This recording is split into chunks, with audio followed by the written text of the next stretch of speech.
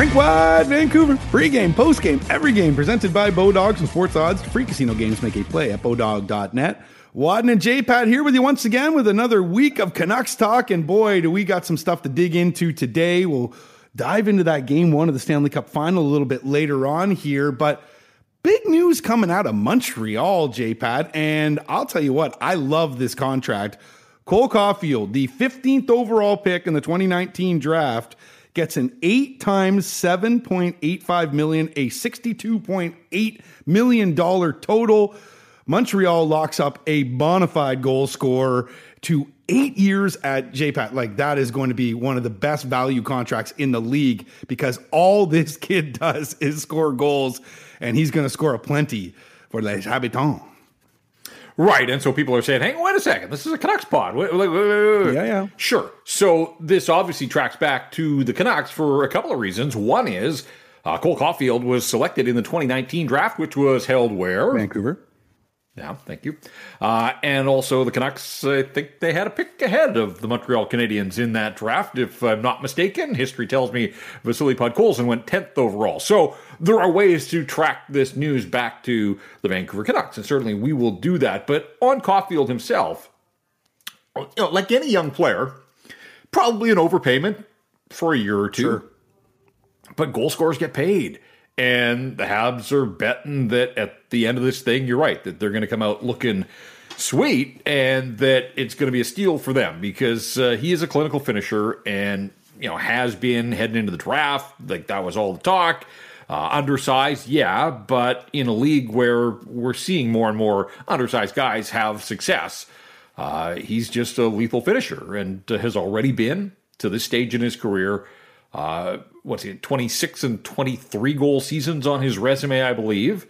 So he hasn't been to 30 goals yet. And that's why I say in the short term, probably a year or two of overpayment. But again, I think the Montreal Canadiens are looking at the economics of the National Hockey League. We learned over the weekend that the cap's only going up by $1 million this year, but the hope then is that it goes up substantially. And if that's the case, you're paying one of your top line guys under $8 million to score goals. And he does sort of give the appearance of a guy that should be a 30-goal scorer soon. And I think if Montreal, that team is obviously trying to build around guys like Caulfield and Nick Suzuki, I think 40 goals is a possibility for that player. So, a little bit of short-term pain, but I think you see the long game here for the Montreal Canadiens. And now it's up to Caulfield, obviously, to start earning that salary. But that's a guy that, did he get away from the Canucks? I don't know. But they certainly had a shot at him. There was chatter, remember, going into that draft. Yeah, absolutely. I mean, people knew. And as I say, I think we're at a point in time now where undersized players are getting the benefit of the doubt more than ever before because the league's getting faster. It's more about skill. And these guys find a way to get the job done. You and I have had sort of this discussion at times. To me, the one that really feels like he got away was Matt Boldy of Minnesota because he was taking 2 picks after Podkolzin.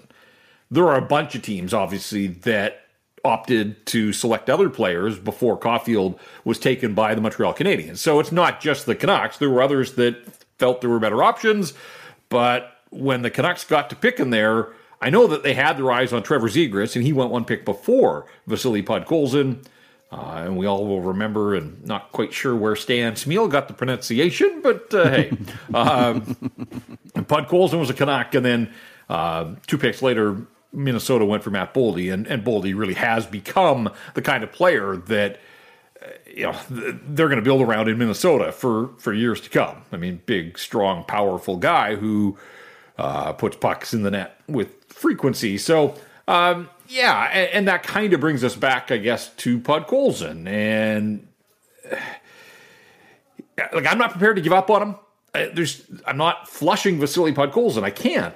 But man, does this feel like such a key year for him coming up. A year this past season that was disappointing, I think, across the board. Like, there's no other way to look at it. Started the year in Vancouver, got sent down, really didn't burn up the American Hockey League, but earned the recall, and then, got the recall out of the All-Star break. There was sort of a week there where we saw some flash, and you thought, okay, like, he's going to find that rookie form, but really, the rest of the season, there wasn't a whole lot there, and then ultimately got hurt to the point that he wasn't available to play down in Abbotsford in the playoffs. And so still remarkably young, but when you look at that 2019 draft class, we're 4 years removed from coming up on 4 years from the 2019 draft class. Like, there are guys that are already leaving their mark all over the National Hockey League, and you just can't say that about Vasily Podkolzin. Yeah, Jack Hughes is a superstar. I think we figured that out. But J-Pat, look at Cole Caulfield in just his second full season. It wasn't even a full season because he only played 46 games last year. He had 26 goals. So if you even that out over 82, that's 46 goals. That puts him in the top 10 in goals scored. He's right there with Jason Robertson, who scored 46 this year. Hughes right behind him at 43. So basically, Cole Caulfield is projecting to be, at least in terms of goal scoring, a legit superstar in this league as well. I mean, if you're flirting with 50, you're a superstar in this league. But then you look at the rest of that draft, and really the player that's probably going to be number 2 behind Jack Hughes when it's all said and done is Moritz Seider at 6th overall, right? The Canucks with, as you mentioned, Vasily Podkolzin in that draft, but Nils Höglander at 40th overall. He has got the 8th most amount of games played amongst people in that draft. Now, the biggest loser, if you will, in this was probably the Los Angeles Kings, who drafted Alex Turcotte 5th overall. He's played 12 NHL games. Again, there is still room, but at this point, you're probably wondering what the heck's up with this player. Aidan McDonough was a 6th rounder in that draft. He's played 6 games already in the NHL. So it's interesting to see here. But, there you got Höglander at 141 games played and Podkolzin with 118 games played. That's what? Both of them in the top 10 or 12 or so amongst players in that draft in terms of games played in the NHL. Yeah, Turcotte's fascinating to me because, remember, that whole draft was all about that U.S. National Under 18 team. And, tons of guys have already produced. And yet, 1 year at the University of Wisconsin where he was basically a point-a-game guy. And then since turning pro, hasn't played a lot coming in the back end of COVID. But, when he has played even in the American Hockey League, not a huge producer. In this past season, 17 points in 32 games for the Ontario Reign and just 4 games for the Los Angeles Kings, still looking for his first NHL point. So, I know that they've got a deep draft prospect pool, but that's a swing and a miss, at least so far. Big time. I think when you look, it was Jack Hughes, it was Capo Kakko, it was Kirby Dach. Those were the top 3. Bowen Byram, again, injury. If he can stay healthy, he has the potential to be a game changer and already has a Stanley Cup ring. The dark horse, outside of Jack Hughes, the dark horse sort of best pick in the top 10, Buffalo getting Dylan Cozens. Turning into a good player, yeah. Has already played 200 NHL games. He had 68 points this last season, and we know that the Sabres could score. But Dylan Cozens looks like he's just kind of starting to hit his stride in the National Hockey League. Broberg went to Edmonton 8th overall, Zegras to Anaheim, then Podkolzin. Victor Soderstrom, who's played 50 games for the Arizona Coyotes. He was the 11th overall pick. Matthew Boldy. There was a lot of talk about Florida kind of reaching and taking a goaltender, and Spencer Knight, 13th overall, and obviously Panthers are doing okay these days, but Spencer Knight in the NHLPA assistance program, so hopefully he gets everything sorted out and back on track. They believe in him, though. They gave him a contract, right? They still believe he is their goalie of the future. So still the books is to be written still on Spencer Knight. But goaltenders take a while, as we know. I think if you're the Kings, you're very scared of what's going to be Alex Turcotte. But when it comes to the Canucks, though, what do they got here? We saw Aidan McDonough this year, and I think it's going to be a slow sort of roll with him in terms of his progression right now. But, Nils Höglander and Vasily Podkolzin, what are they ultimately going to be? And if Podkolzin ends up being, top 9 kind of guy and, maybe let's say half a point a game player, maybe flirts with 20 goals here and there, is that going to be enough? Well, look, it's fascinating, and you can spin these things any way you want. I could tell you that the Vancouver Canucks are the only team in the NHL to have 2 players from that 2019 draft that are in the top 17 of the draft class scoring right now, and that's a fact. But neither one of them has star power.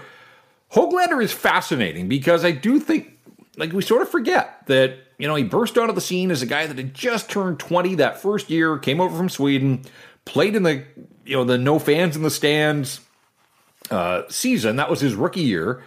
And then followed it up, obviously had a second season. And then last year, barely touched the NHL, went down to Abbotsford, and that's the last we've seen of him. But you're right, like 8th in games played out of the draft class.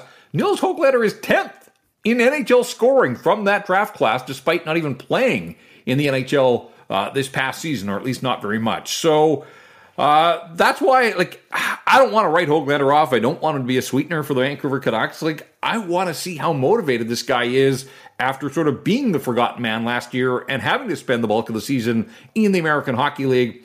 I want to see them give him an opportunity. And the fact that other teams have been sniffing around on him, that tells you that other teams see some value there, that they're interested. They were interested in the draft. And so to me, it would just feel like such a mistake if the Canucks had to part with Nils Hoglander to make something happen. But again, we know the predicament they're in. So, this isn't complete fabrication.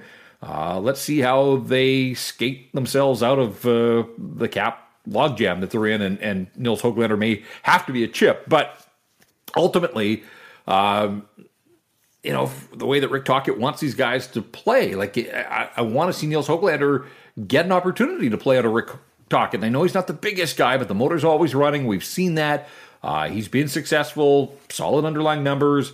But we've also heard from not one, but two NHL head coaches in Travis Green and Bruce Boudreau that they had concerns about his defensive play. Did the year in Abbotsford change him? Was Jeremy Colleton able to get through to him so that when he gets back to the National Hockey League, whether it's here in Vancouver or somewhere else, has he addressed some of those weaknesses in his own zone? But, when you look at the 2019 draft, Podkolzin, Hoglander, Artur Silovs, Aiden McDonough, 4 guys out of that draft class, not even 4 years removed, that have touched the National Hockey League. Like, that's a pretty solid draft, regardless how it goes from here for all of those guys. And, that's likely it. The other part of the draft class, Ethan Kepin, Carson Folk, Karl Plasik, Jack Malone, and they renounced their rights to Arvid Kosmar. Kosmar was the 7th overall pick. 7th round in that year's draft. Right. Didn't go 7th round pick. Not 7th overall. No. And I was thinking Lucas Forsell was the one that they renounced the draft rights to because he was a 21 draft class. So anyways, I'm talking in circles there. But the bottom line is that they're not going to get, it doesn't look like anything else is coming out of that draft class. But still, if you get 4 guys that have played NHL games from any draft class, I think that qualifies as a success for the scouting staff and for the management group. And of course, that was, at Rogers Arena. There kind of felt like there was a little added pressure for the Canucks to get it right. That was the year that they made the JT Miller deal on the back end of the second day of the draft. So lots going on for the Canucks that year. But when you swing and you have a pick in the top 10, you want to believe that you're getting a player.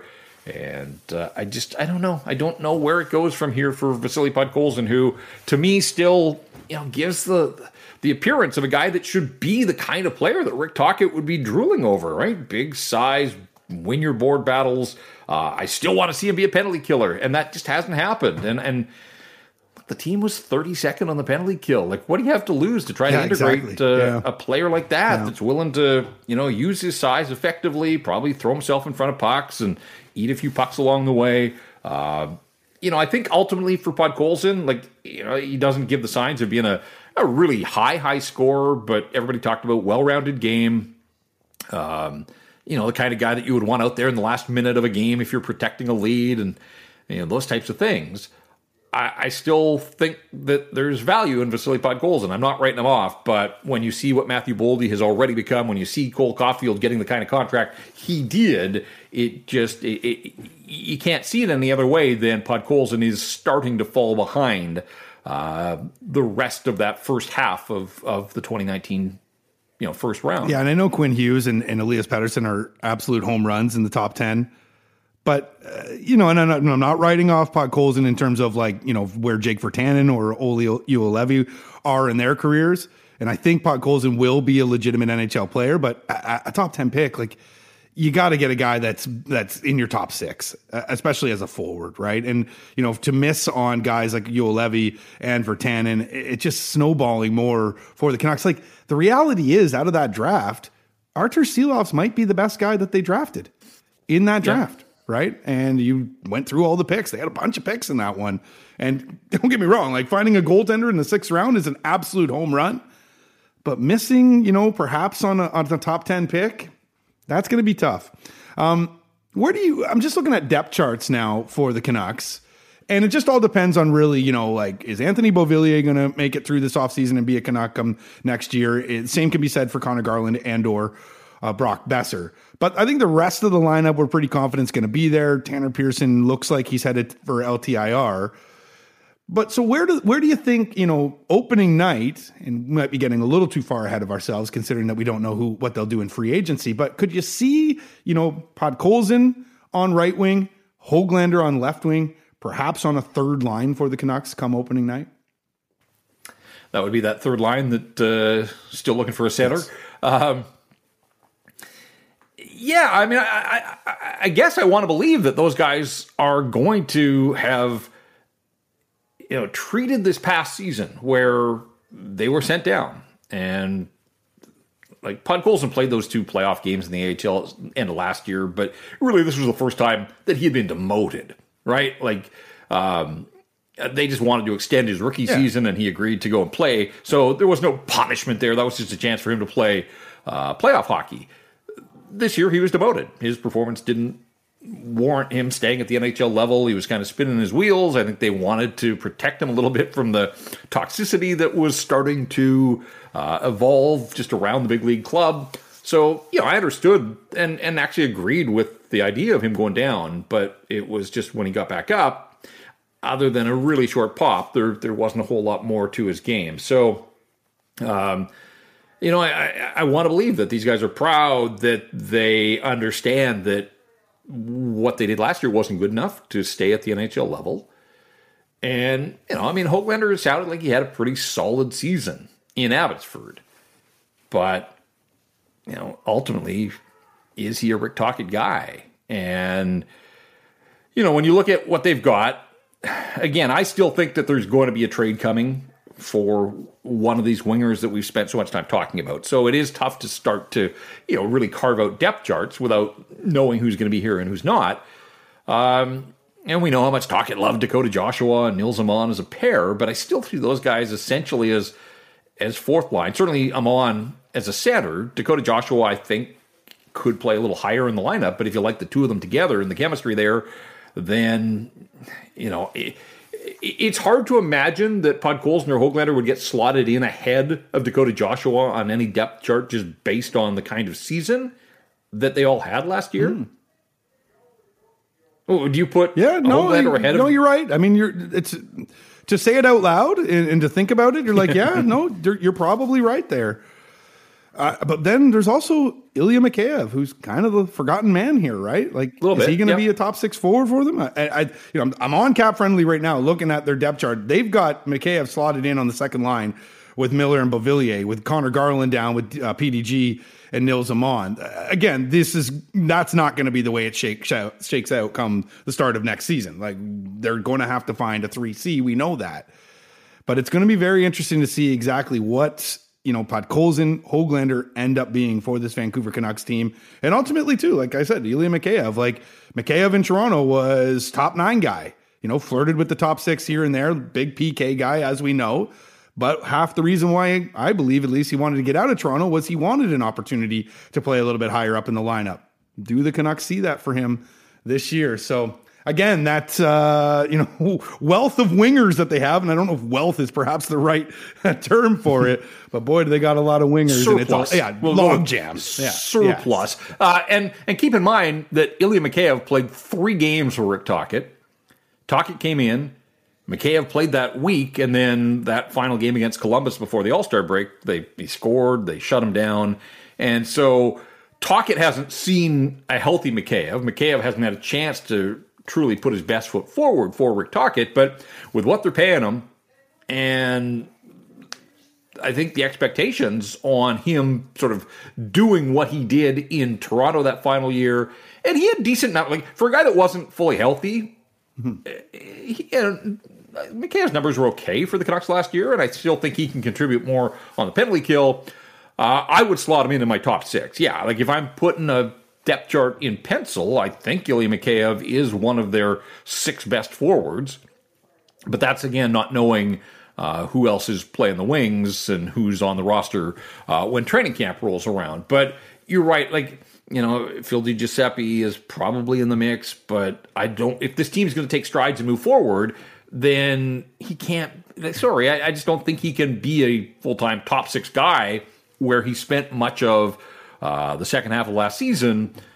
It was fine. He played the way that Tocchet wanted, but to me, he's a bottom 6 guy. He could float up and give you a little bit of, because he's just got that speed, right? So, and he's tenacious and he does win battles and all those types of things. But I would like to see what a line of Amon, Joshua, and PDG looked like. Me too. Yeah. But for that to happen, you've got to get DiGiuseppe out of your top 6 and then find the proper replacements there. So, all this kind of stuff will come into focus over the summer, but these are the questions that Rick Tocchet has to deal with, and then ultimately, what other toys does he have at his disposal? And that kind of opens us up to free agency and, not expecting them to make much of a splash, but you could make an argument that their best money spent in free agency last year was a guy like Dakota Joshua. Can they replicate that this time around? All right, well, let's dive into free agency then on the other side. The BC Lions are back in the playoffs and hosting the Calgary Stampeders on Saturday, November 4th at BC Place. Kickoff at 3:30 p.m. Looking forward to this one. Playoff football, BC Place. The Lions and that offense with Vernon Adams at the controls and all of those weapons he has in his receiving core. And you just think about the atmosphere in that building with the fans behind them. The dome will be rocking. Should be a ton of fun. Tickets on sale now at bclions.com. And check this out. They start at just $30, and kids 17 and under can get in for $15. So bring the noise. Fill the dome. Applewood Auto Group is celebrating 25 years of business, making the car business and our communities better. Applewood offers the best in-class experience whether you're looking for a car, service, or to join our team. Come find out why it's all good at Applewood. Visit us online at applewood.ca today.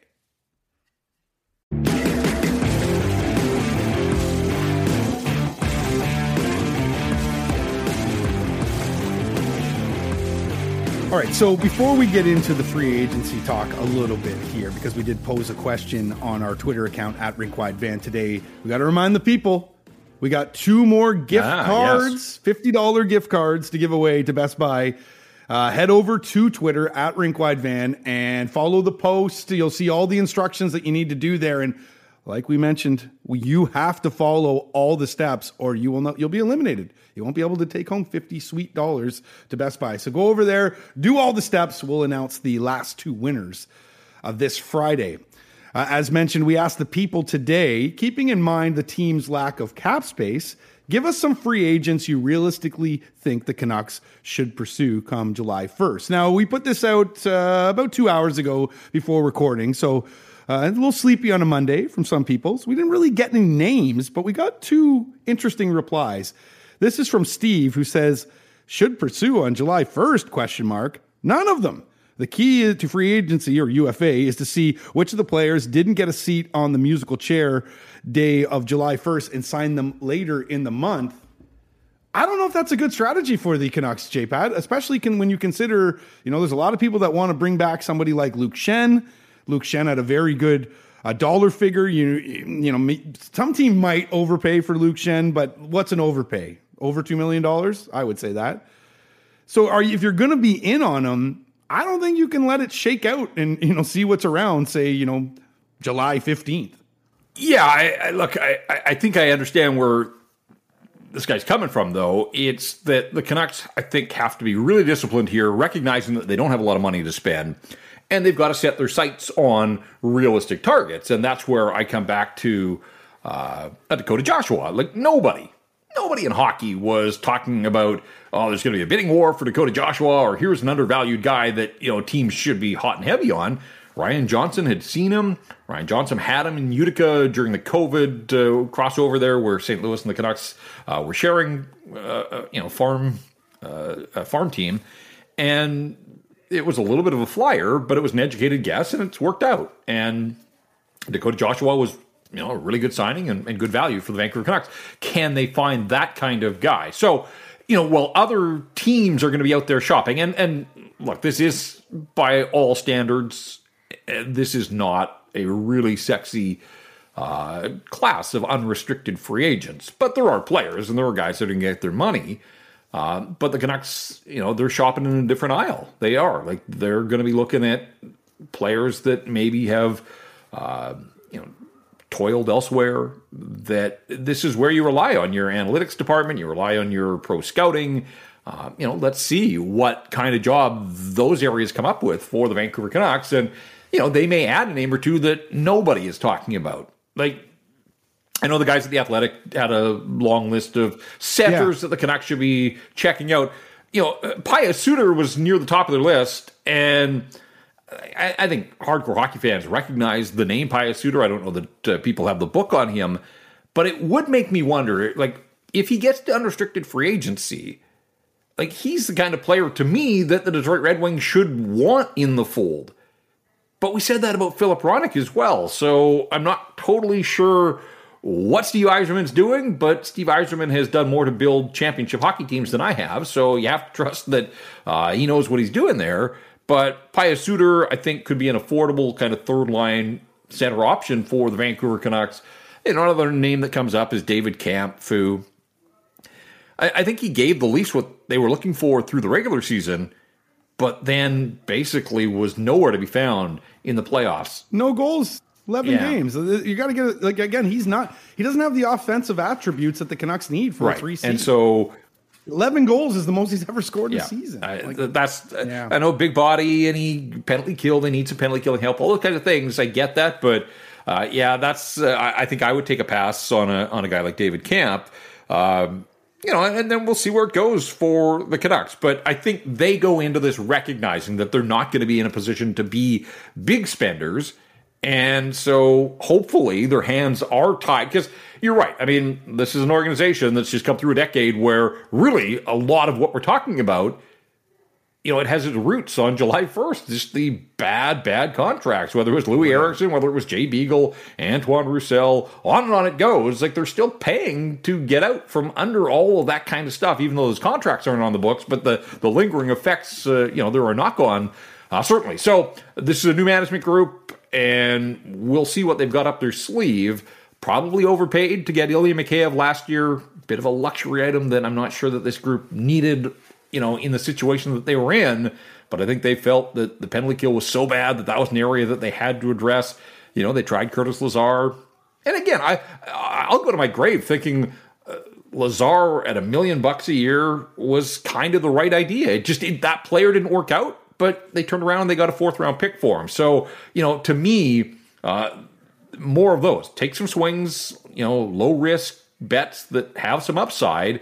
And ultimately, if they don't work out, you either bury them in the minors or maybe you can turn and, recoup something closer to the trade deadline. So that's kind of my expectations for the Vancouver Canucks when it comes to unrestricted free agency this year is they're not shopping in the aisle with all the bling. That's just, they're not in a position to do that.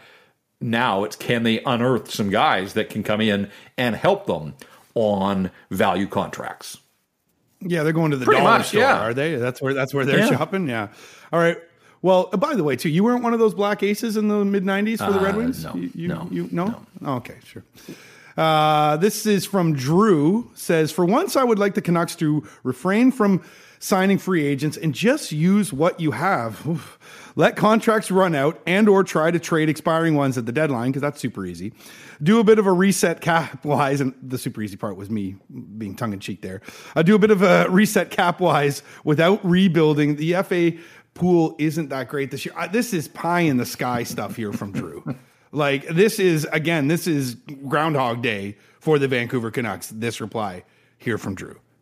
I don't know about you. Well, I don't know about Groundhog Day, because Groundhog Day would be more of Beagle and Roussel and those ones. I think this would be showing restraint that they simply haven't, but teams generally don't. Like, most teams dip their toe in the water to some degree on free agency. So I'm expecting that even with limited resources, the Canucks are going to try to get in and again, unearth some value. Whether they're successful, time's going to tell there. But yeah, in terms of just sitting there and twiddle your thumbs, because again, I don't know how many times we can say this, their stated objective is to be a playoff team. Like, they want to get this moving in the right direction. They don't want to burn another year of Elias Pettersson and Quinn Hughes in their primes. And so it's about surrounding those guys with players that can help them reach achieve their stated goal of getting back to the playoffs. So, just to sit there and let contracts expire. And by the way, if you look at Cap Friendly, Tanner Pearson is one of the guys that's going into the final year of his deal, but there aren't many guys on expiring contracts for next year. Tyler Myers' contract will come off the books, I suppose, but again, that's part of why we keep coming back to Garland and Besser, is that they've got term that would clear cap space not just this year, but for a couple of years, at least in Besser's case, 3 years for Garland. We'll see if, ultimately they're able to make something like that happen. So, yeah, I don't see them sitting on the sidelines, but I also don't see them making much of a splash in free agency unless they make a bigger splash on the trade front that will free up some cap space for them to start shopping in and around July 1st. The BC Lions are back in the playoffs and hosting the Calgary Stampeders on Saturday, November 4th at BC Place, kickoff at 3:30 p.m. Looking forward to this one. Playoff football, BC Place, the Lions and that offense with Vernon Adams at the controls and all of those weapons he has in his receiving core. And you just think about the atmosphere in that building with the fans behind them. The dome will be rocking. Should be a ton of fun. Tickets on sale now at bclions.com. And check this out. They start at just $30, and kids 17 and under can get in for $15. So bring the noise. Fill the dome.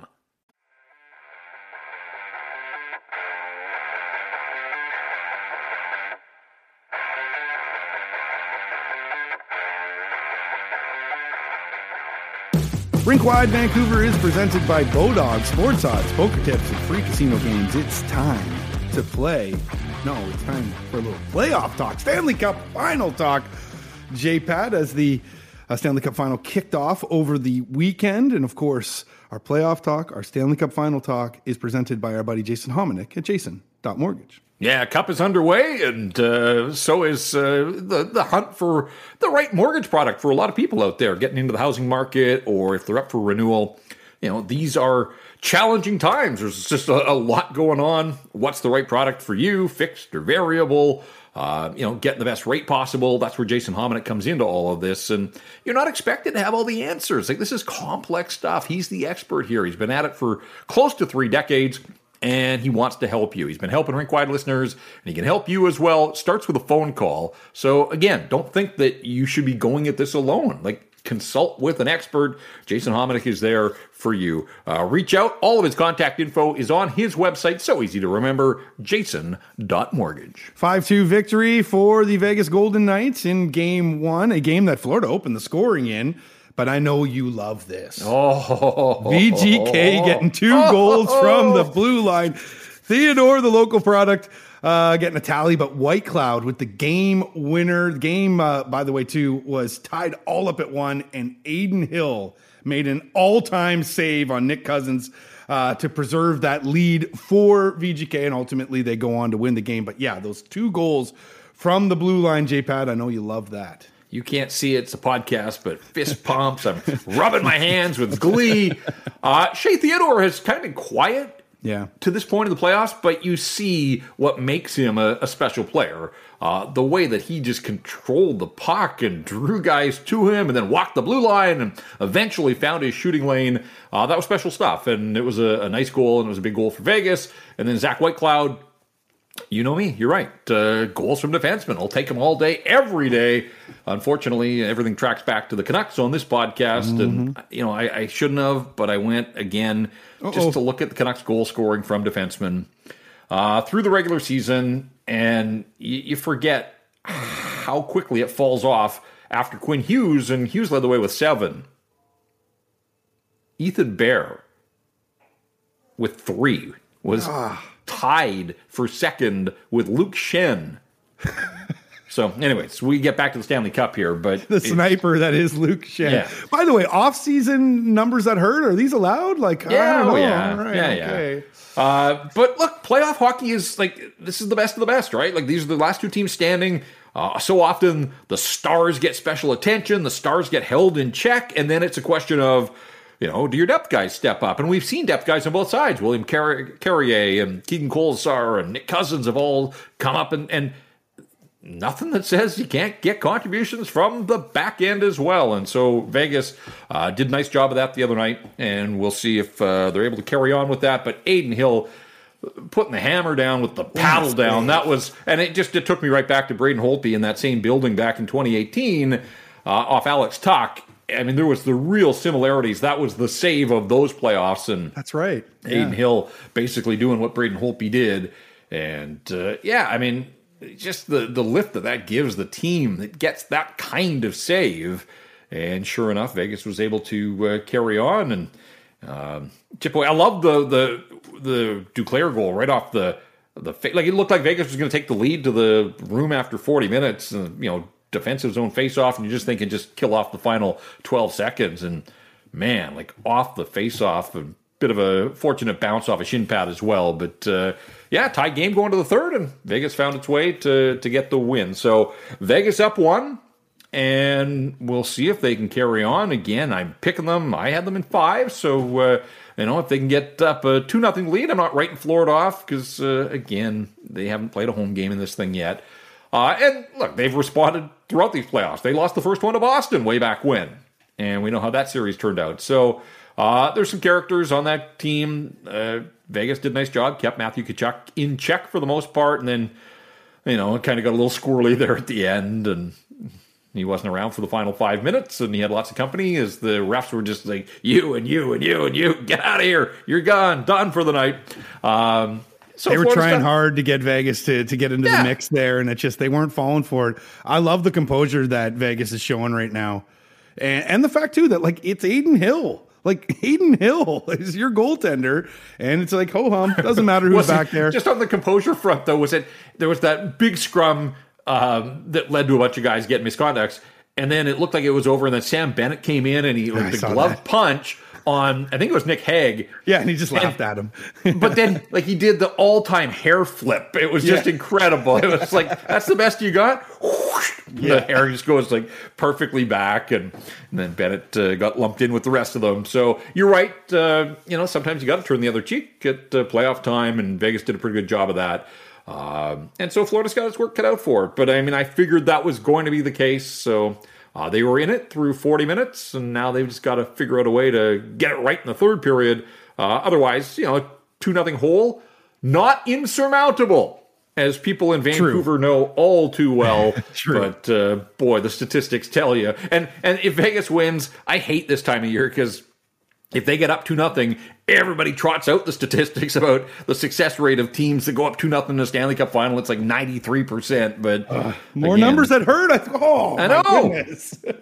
Well, I tweeted it out the other day because I was just sitting around ahead of the game, and I was like, people don't talk about, I mean, there was so much to talk about in that 2011 Stanley Cup final, but Game 1 was one of the all-time great games ever played at Rogers Arena, when Rafi Torres scored with, I think, 17 or 19 seconds left in a scoreless game. Like, you just think of the build-up, the anticipation, and no goals through 59 minutes, and it looked like overtime was on the way, and then Ryan Kessler made an incredible play, got the puck to Hansen to Torres, and they score. And obviously that was one of the themes of that Stanley Cup final as we go down memory lane and revisit history. But, the Canucks had to work that hard to get a goal past Tim Thomas, and ultimately they did. And the Bruins didn't get any past Roberto Luongo, who had 2 shutouts in that series, but that's not what he's remembered for, because ultimately it's about getting 4 wins. So Luongo and the Canucks were up 1-0 in that series. Luongo and the Florida Panthers are down 1-0 in this series. But again, Luongo, I'm sure he recognizes that you can't win or lose the cup on opening night. So Florida's in a little bit of a deficit, but they're not out, not down by there's certainly give them every fine. opportunity. Yeah. Give them See every what happens opportunity tonight. to bounce back. Yeah, goalie Bob looking a little human as well in that game, but goalie Bob, he could bounce back. We've seen him do it so far in these playoffs. I am enamored by Aiden Hill right now, though. Of course, Comox BC's Aiden Hill. Just interested to see exactly if he ends up being a Stanley Cup champion, and I am getting ahead of myself, but if he ends up being a Stanley Cup champion, actually, even if he doesn't, just the fact that he's been able to be the guy that brought them this far. What happens to him in the offseason? Where does he go in terms of, people trying to pursue him? He's a UFA. He made 2.175 this year. Does he get a raise? Does some team think that he could be a number one? I think it's going to be fascinating. I was listening to 32 Thoughts this morning. They were talking about the backup goaltending position as well and how this offseason is going to be kind of fascinating because, teams now know, you need depth. You just can't ride a horse anymore all the way to a Stanley Cup final. And we batted that around earlier in the season. As well, because we're smart here on Rinkwide Vancouver. We get ahead of things. Yes. Now, although people might argue this, because my best bets have just been awful throughout the playoffs. All right, well, it's a new week, so yeah, wipe the slate clean. Okay, I'm going to try and look smart tonight because I like the value of this. You know me, I don't like minus values. I don't want to be laying money to make money. VGK on the puck line tonight, minus a goal and a half, plus 180. Take it to the bank. I got VGK taking game 2 tonight by more. The 2 goals or more, that is, at plus 180. What do you think? Yeah, I'm expecting Vegas to win this one. I like the way that they play. I like the way that they played in the opener. Now, Florida had the lengthy layoff, and I do think that you have to take that into account. That, sure. This is the Stanley Cup final. You want to believe that they're prepared, but there is something just about that game readiness and that locked in sharpness that they didn't seem to have, even though they opened the scoring and were tied at 2. So, they've got their legs under them. The guys that hadn't been there before, they now have a taste. That Vegas building is off the hook, and I can only imagine what it's like even more so in the Stanley Cup final. It was crazy when the Canucks were in there, and the Canucks were bad, and it was the regular season, and there was no business having the atmosphere that did, but that is definitely home ice advantage. And so, again, I think, if anybody, I think I read or heard on the broadcast, Florida's never won a game in Vegas. Now, they haven't played there a lot because Vegas has only been in the leagues. Well, they've only been in the league 6 years, right? Yeah.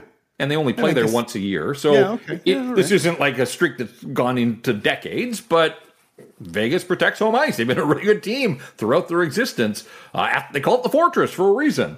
And all the pregame hype, and they just do it upright again. Did you see that intro? Oh my goodness! Yeah, well, that's unbelievable. It's next level now, but even in the regular season, it is worth it. I know that a lot of our listeners have been to Vegas. You'll get there someday. Right? But I'm the outlier for sure. It's worth it. Even you're not. Lots of people have made the trek down when the Canucks have been there and tried to build a weekend around the Canucks. That's great, but if you're going and the Canucks aren't there, but the Knights are at home, the game presentation, it is different. It's Vegas, and they do it up. And, it's not for everybody. I loved it. Botch used to hate it. It was hilarious to watch. No, it was too loud. He was trying to, write in the pregame, in the warm-up. The warm-up, they do. They crank the tunes to 12 on the speakers and stuff. I remember he used to have a water bottle that he would, standard water bottle that you could buy anywhere. Shaking? Yeah, and it was shaking, and so was he. And he just I was trying to talk to him, and he couldn't hear a word I was saying, and that got him it was hilarious because then it just got him upset, and we used to making each other mad. Yeah. That was part of our shtick. But anyways, I loved it. I couldn't get enough of Vegas game presentation. I can only imagine what that building, it would just be thumping, from the minute the doors are open to the second the guys hit the ice for warm up to, the anthem and then the puck drop and all that kind of stuff. So it's definitely a home ice advantage, and it's something that Vegas is going to have to overcome. And we'll see if Florida can replicate. South Florida hasn't always been home ice advantage for the Panthers, but people do seem to be buying into what they've got going on, and just especially with the Heat and the Heat getting their win to go back to Miami, tied 1-1 in the NBA final. And we'll see if the Florida Panthers can match what their basketball brethren did in Denver last night. So they turned it up to 12. They're one-upping Spinal Tap, who turned it up to 11 exactly. there? Yeah, all right. Yeah, there you go. They always do it bigger in Vegas. We do it big here on Rinkwide Vancouver, and we're going to continue to do that throughout the week here because this has been another edition of the Rink Wide Vancouver podcast presented by Bodog. For Jeff Patterson, I'm Andrew Wadden. Remember, Rink Wide is the show, but always